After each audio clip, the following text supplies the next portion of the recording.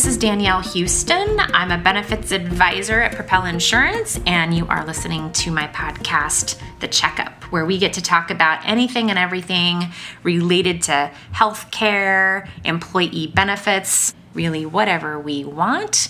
And there's so much ground we could always cover, especially when we're talking about healthcare. And we've been diving into some things in the last few months that I've sort of coined as beyond benefits, because we're talking about things that, they're connected, but not necessarily the traditional, here's a new plan that's available or a new market. Today is one of those examples. So my guest today is Dr. John Espinola. I'll call him SB the whole rest of the time. He kind of demands that, by the way, the SB. Do you not like being called John? Well, I went to Catholic school for 16 years, and when your name is John, you need a nickname because there are too many of us. Too many. All right. So you became SB somewhere in Catholic school. That's right. Probably second grade. Welcome to the Checkup. Thank you. It's good to be here. We're going to talk about some interesting things, some topics that we kind of started talking about when we were preparing for our webcast. We went live last week and lots of people have watched it, which is really exciting. But as we were preparing for that, we started talking about these things around, how do we make healthcare better? What are the things that we could do? How could we help not just the employers, but how do we help patients? How do we help the end users of healthcare? And part of our conversation, you said, I would really like to talk about some myths of healthcare. And I think it's a great topic. There are so many myths in healthcare, myths in how we pay for our healthcare. So that's the topic for today. We're going to debunk some healthcare myths. Let's get at them. Yeah. So tell me a little bit about your background, because you're not just an insurance guy. Not just an insurance guy. I'm a physician. Geriatrician by training, and for those who don't know what that is someone who takes care of seniors. Okay, which hopefully we all become one someday. Yeah, so I'm well prepared for my later years. Good. And practiced for about 10 years locally here at Harborview and also on Mercer Island, mostly working with frail seniors. So got to see folks who were really dealing with substantive changes in their life. Alzheimer's, the loss of mobility, becoming increasingly frail. And that has been something that continues to inform me in my life, my work, sort of thinking about how we help people live. Right. And live in a way that's satisfying to them. And to that end, I would say that as I have talked with you over the last weeks, it definitely seems as though it also shapes how you think about how we're receiving healthcare, because you talk a lot about, let's not forget the people that are in there, the patients. And that's going to tie in really well to some of the things that you've outlined as being some of these common things we carry. They're not necessarily untrue to some of your points, but we've had a way to kind of run with these things and turn them into these strange, big things that we probably need to think more about as a society and as users of healthcare.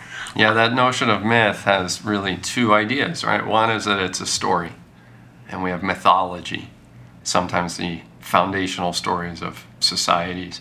And then we use myth to also mean sort of falsehood. So I think we can talk a little bit about both of those ideas. Yeah, because they kind of intersect when we talk about these things. So let's talk about the first one, the myth of the healer.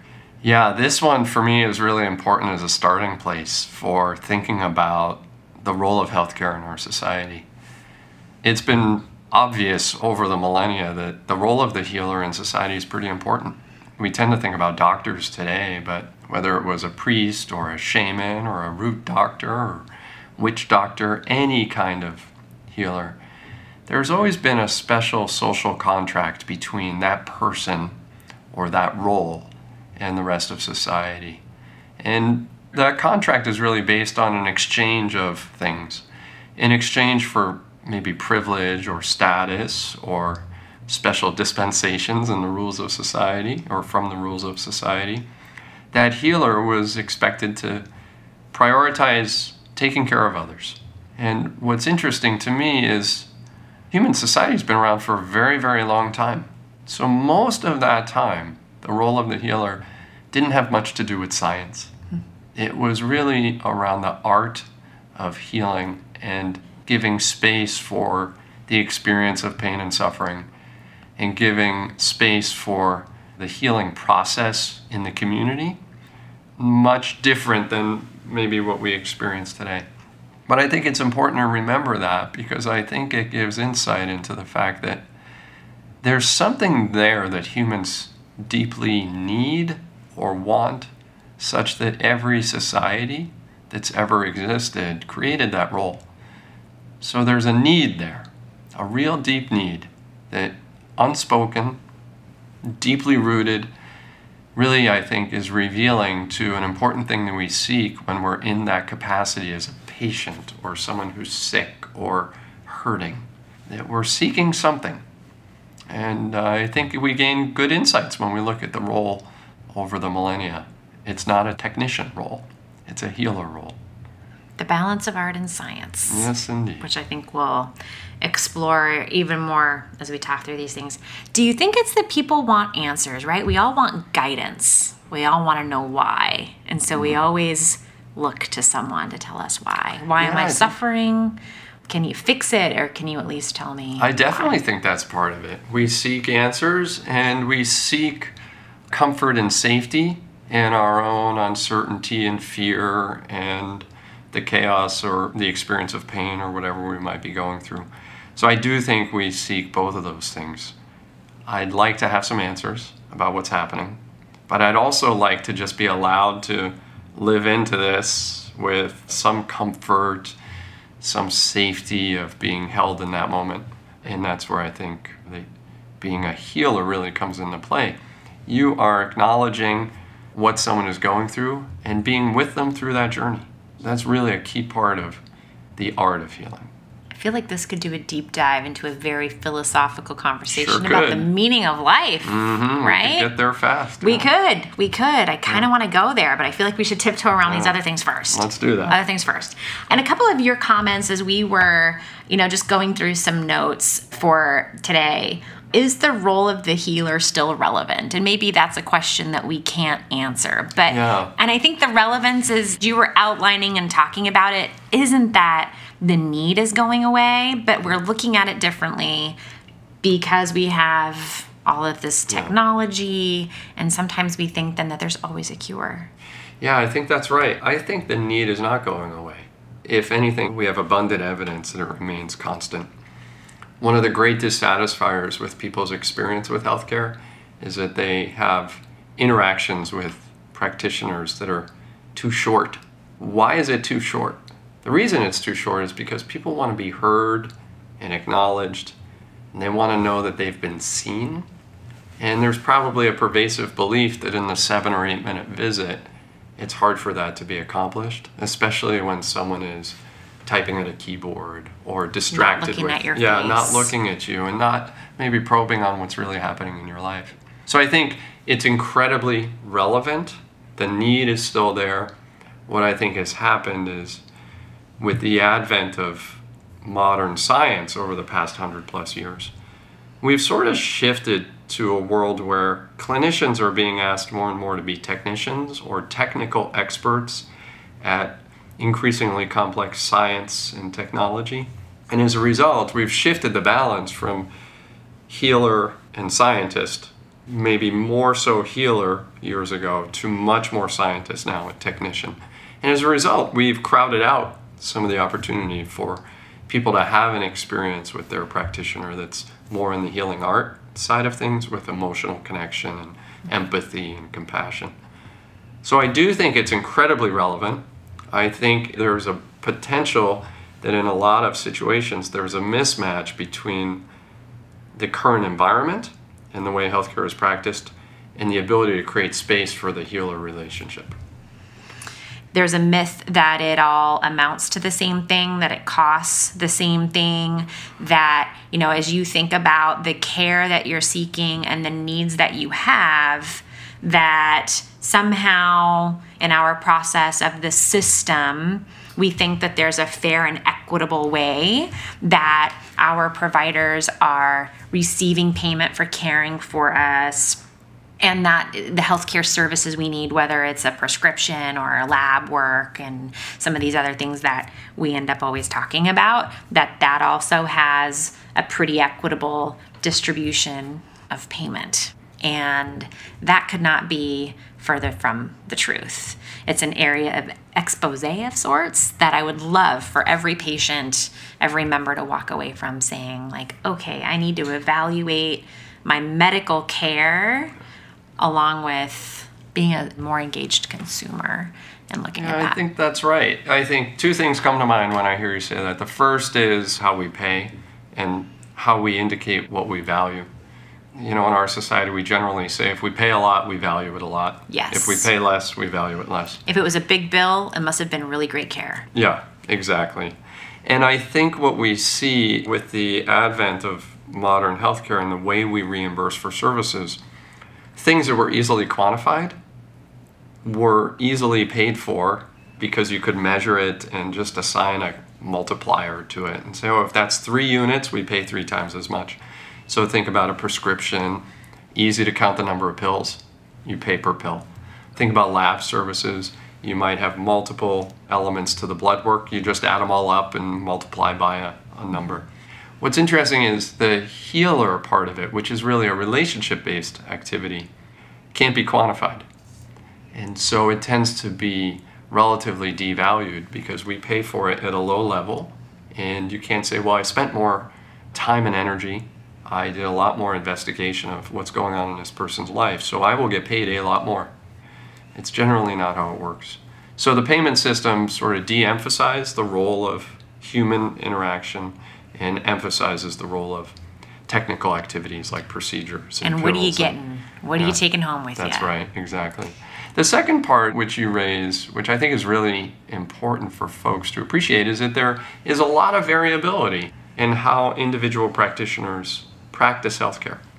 It is not as much a scientific activity as we would hope. There's evidence all over the place that across clinicians of the same specialty, they make decisions differently. And even within a given clinician, from day to day, their decision-making changes. And that's driven by a lot of things, one of which is just the complexity of healthcare. The other is that it's an emotional activity. Am I rested today? Am I distracted as a clinician? Am I thinking about my 15-year-old son that got detention or something like that? Am I having a healthy relationship at home? Am I burdened at work? All these things actually contribute to the way we make decisions. Just like any other human. Exactly. Right. Healthcare, even if it's a technical activity, is a deeply human activity. And we're influenced moment to moment by our circumstances, our environment, our state of being, as well as all the ways we were trained and the biases inherent in that. So I had an interesting experience. I was covering for a clinician when I was in practice who went on vacation, and he was my mentor. And I thought he and I practiced very similarly because he was my mentor. And I opened the chart and was looking through it and saw, wow, we practice so differently. And we practiced side by side. And I had no idea how differently we practiced because we talked about things similarly. That was the beginning of my journey of understanding that there is an enormous amount of variation in healthcare. And the unfortunate thing is, one of the great myths is that because healthcare today, modern healthcare, is rooted in science, is that it's consistently applied. Couldn't be further from the truth. And what we're talking about here, too, was your next myth, really, of this whole relationship, which is that healthcare is organized and scientific. Yeah. It's kind of true. Well, it's kind of true. Yeah, we have, I would say, in aggregate, there are some trends. But when you look at the individual's experience in healthcare, there is wide variation in how decisions are made in the moment in the exam room. People might be recommended to have an intervention for radically different reasons and at radically different rates of appropriateness. We look at these data and you can see evidence everywhere, whether it's cardiac procedures, basic immunizations, basic screening procedures. And it shows up in a lot of ways. One is that we have an abundance of evidence that people don't always get the healthcare they need. So how does that happen? How do women show up for routine visits, yet not get mammograms at an acceptable rate?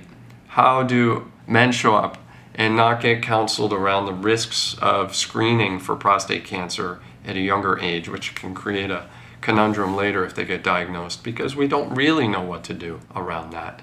We have all sorts of evidence that people aren't always getting the care they need, and that can only be explained by variable decision making at the point of care, because it's well understood that there are standards for breast cancer screening, standards for colon cancer screening, for prostate cancer screening, you name it. Yet we have broad evidence that people aren't always getting those things. And then we have evidence that people are getting more than they need. Sometimes cancer screening starts 10 years earlier than it should, which can create a headache if there's a false positive. The evidence is everywhere that decision making is variable, it's situation specific, it's dependent on both the patient and the provider and their states of mind. It's a complex environment. So while there's science underlying all of it, we don't necessarily apply the science consistently in our decision making. Yet we often believe we do. And that's the part which is difficult for people to understand. We don't have great visibility into the variability, and that helps perpetuate the myth that healthcare is a deeply scientific activity and not actually a human activity, which is subject to variability.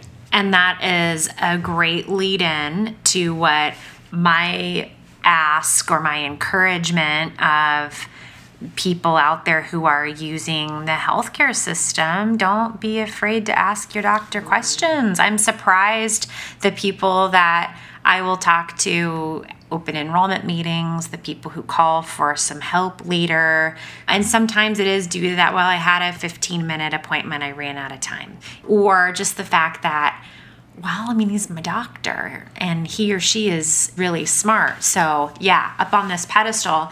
So I didn't ask questions, or I just assumed that the doctor remembered that I had been in last month and took that lab test, or that they're looking through all of those notes to remember the prescriptions that I take. So not being afraid to bring that up to your doctor. Do you remember that I'm taking this thing? Do you remember that a month ago? Don't forget to look at the chart, because again, we're dealing with other humans who aren't perfect and they make mistakes. And this is supposed to be a collaborative relationship too between healer and mere mortal. Amen to that. I think it's so important for patients to recognize that they actually play a critical role in empowering a clinician to be better. And that's by just making sure their story is heard, making sure that they feel like they understand how and why decisions are being made, and that they also give their own insights. I would tell my patients, when they would ask me what was going on, I would always ask them first. I'd say, you've been living with that body for 80 years. You know that body pretty well. You know that body. Tell me your thoughts, right? Because I bet you have some good insights. And allowing that to be part of my decision making, because they would have insights that I could not otherwise get access to simply by doing a physical exam or doing labs. They might know that 20 years prior, long before I met them, they had some condition or procedure. So I think patients underestimate often the role that they can play in helping their doctor be the best that their doctor can be, by really being a partner in that. And not so much contesting or challenging, but seeking to understand, and in doing so, helping to make sure that thinking is inclusive of all the things that make sense and matter. It is a partnership, a collaboration, like you said. Mm-hmm. And I think we all want it to work well, right? And we definitely want it to work better. So the next one, I love this one too, because we could go a long way out on this myth that medical technology will make us healthier. Has it made us healthier? Look around. Yeah, boy. Yeah.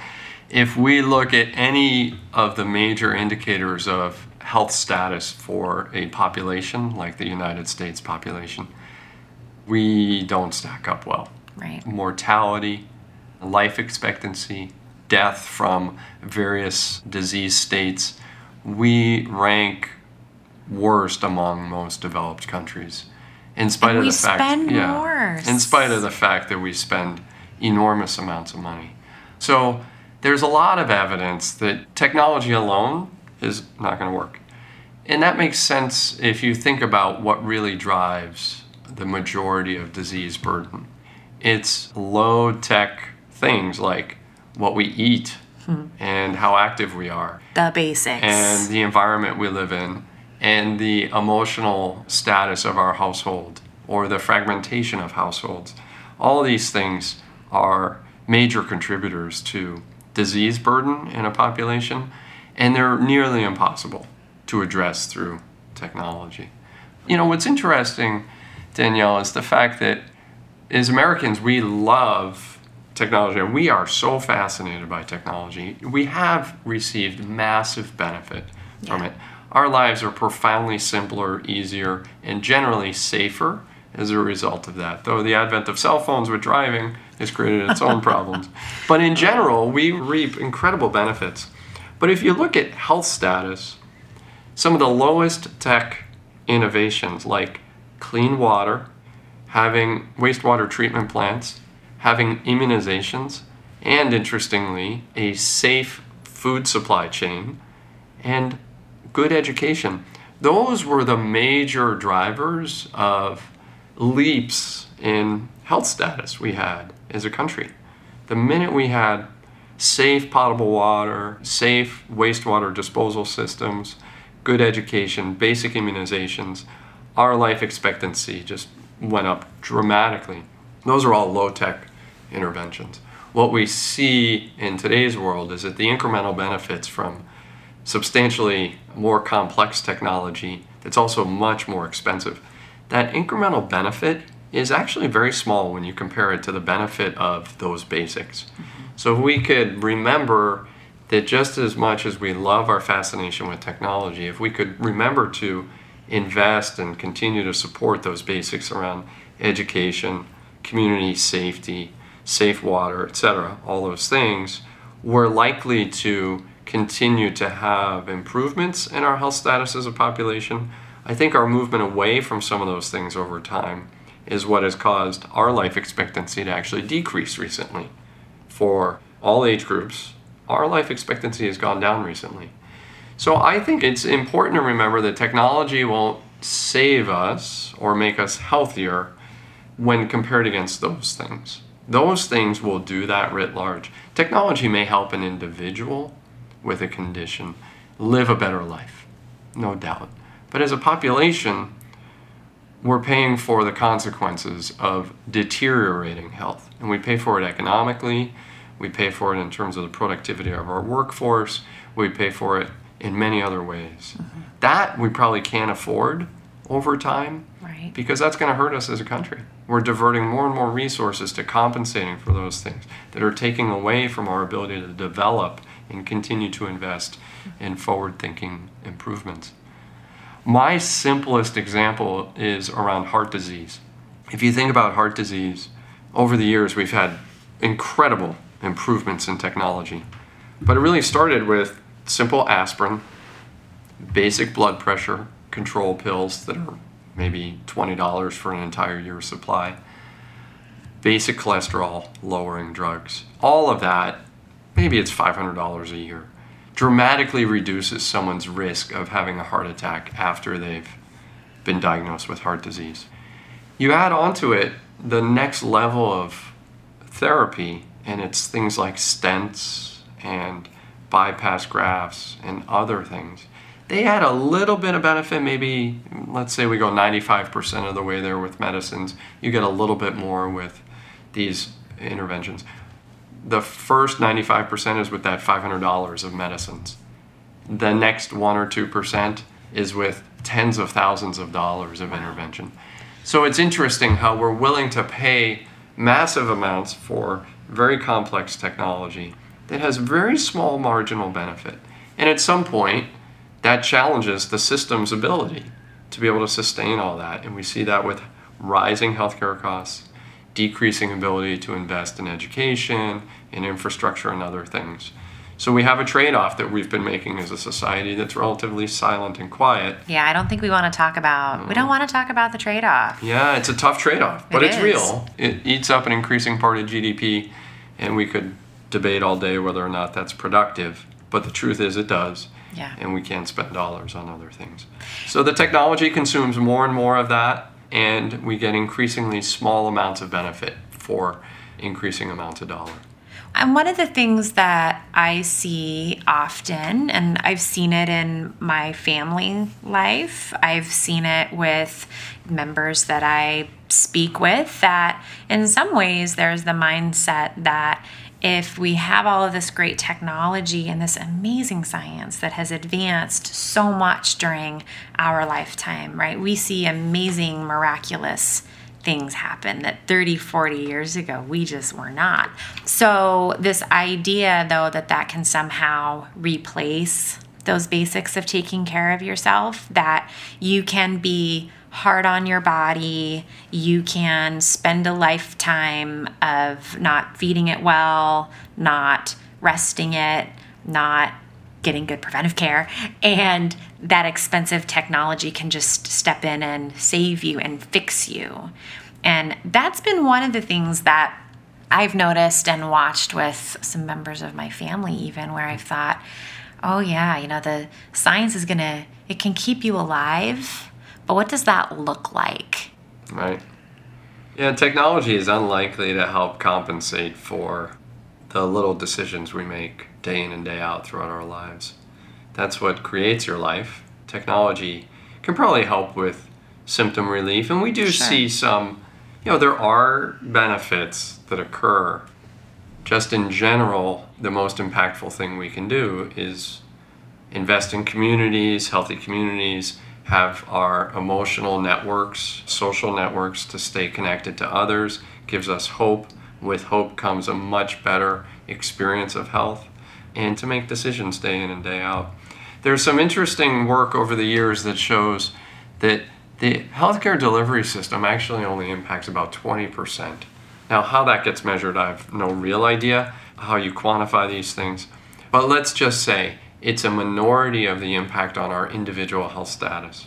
The vast majority of it is what we're born with and the choices we make with this body we've been given throughout our lives. That's about 80% of the impact. 80%. Yeah, and it's equally divided, half and half, between what you're born with and the choices you make. So we can sometimes say, well, I was born, blah, blah. That's true, but the decisions we make day in and day out accumulate. And those two things add up to the majority of the impact on our health status. And then the healthcare system can impact it a little bit, but that number, all that tells me is it's going to probably not save the day, because the majority of the impact will be from our own decisions. So there's that notion of physician heal thyself. I don't know if you ever heard that phrase. In some ways, it's for all of us. Patient heal thyself. The decisions we make day in and day out will allow us to lead a healthier life, and also reduce the need for risky and invasive interventions later that aren't always zero risk. Nothing in healthcare is risk-free. So if you can avoid it, if you can make healthier decisions day in and day out, you can avoid the need for being dependent on those technologies and those interventions and not have to deal with the risks related to them. And to your point, most likely you'll have a better lifestyle along the way. I like that as a great call to action for anyone who's listening. Physician, heal thyself. Be a part of this process before you end up with the diagnosis or the health condition.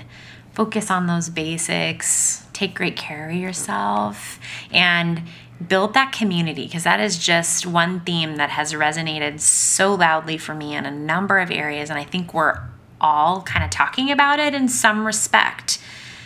Our need for connection and community, it does amazing things that we cannot measure or articulate very clearly when it comes to having real relationships and friendships that are not social media based, having connections with people who make our community hopeful and helpful and joyful, whether it's your mental health, You've talked about the physical health aspect of that. And in general, don't we just want this to be a happy life? Yeah, I think that's right. And I think, you and I are in a business that would encourage people to also make the healers part of their community so that they can seek advice and counsel and really have relationships over time to help them live the best life. And WebMD is not your doctor, right? Amen to that. We should work that in. I mean, I'm guilty a little bit, but as a physician who's been on the receiving end of those WebMD printouts, I will say. Yeah. Don't try this at home, people. Take it to the real trained individuals. Yeah. But on that note, think about ways that you can heal yourself. Think about ways that you can build community at work, at home, in your community. You will benefit, and so will the people around you. And until the next time we meet again, thanks for joining me on the Checkup today.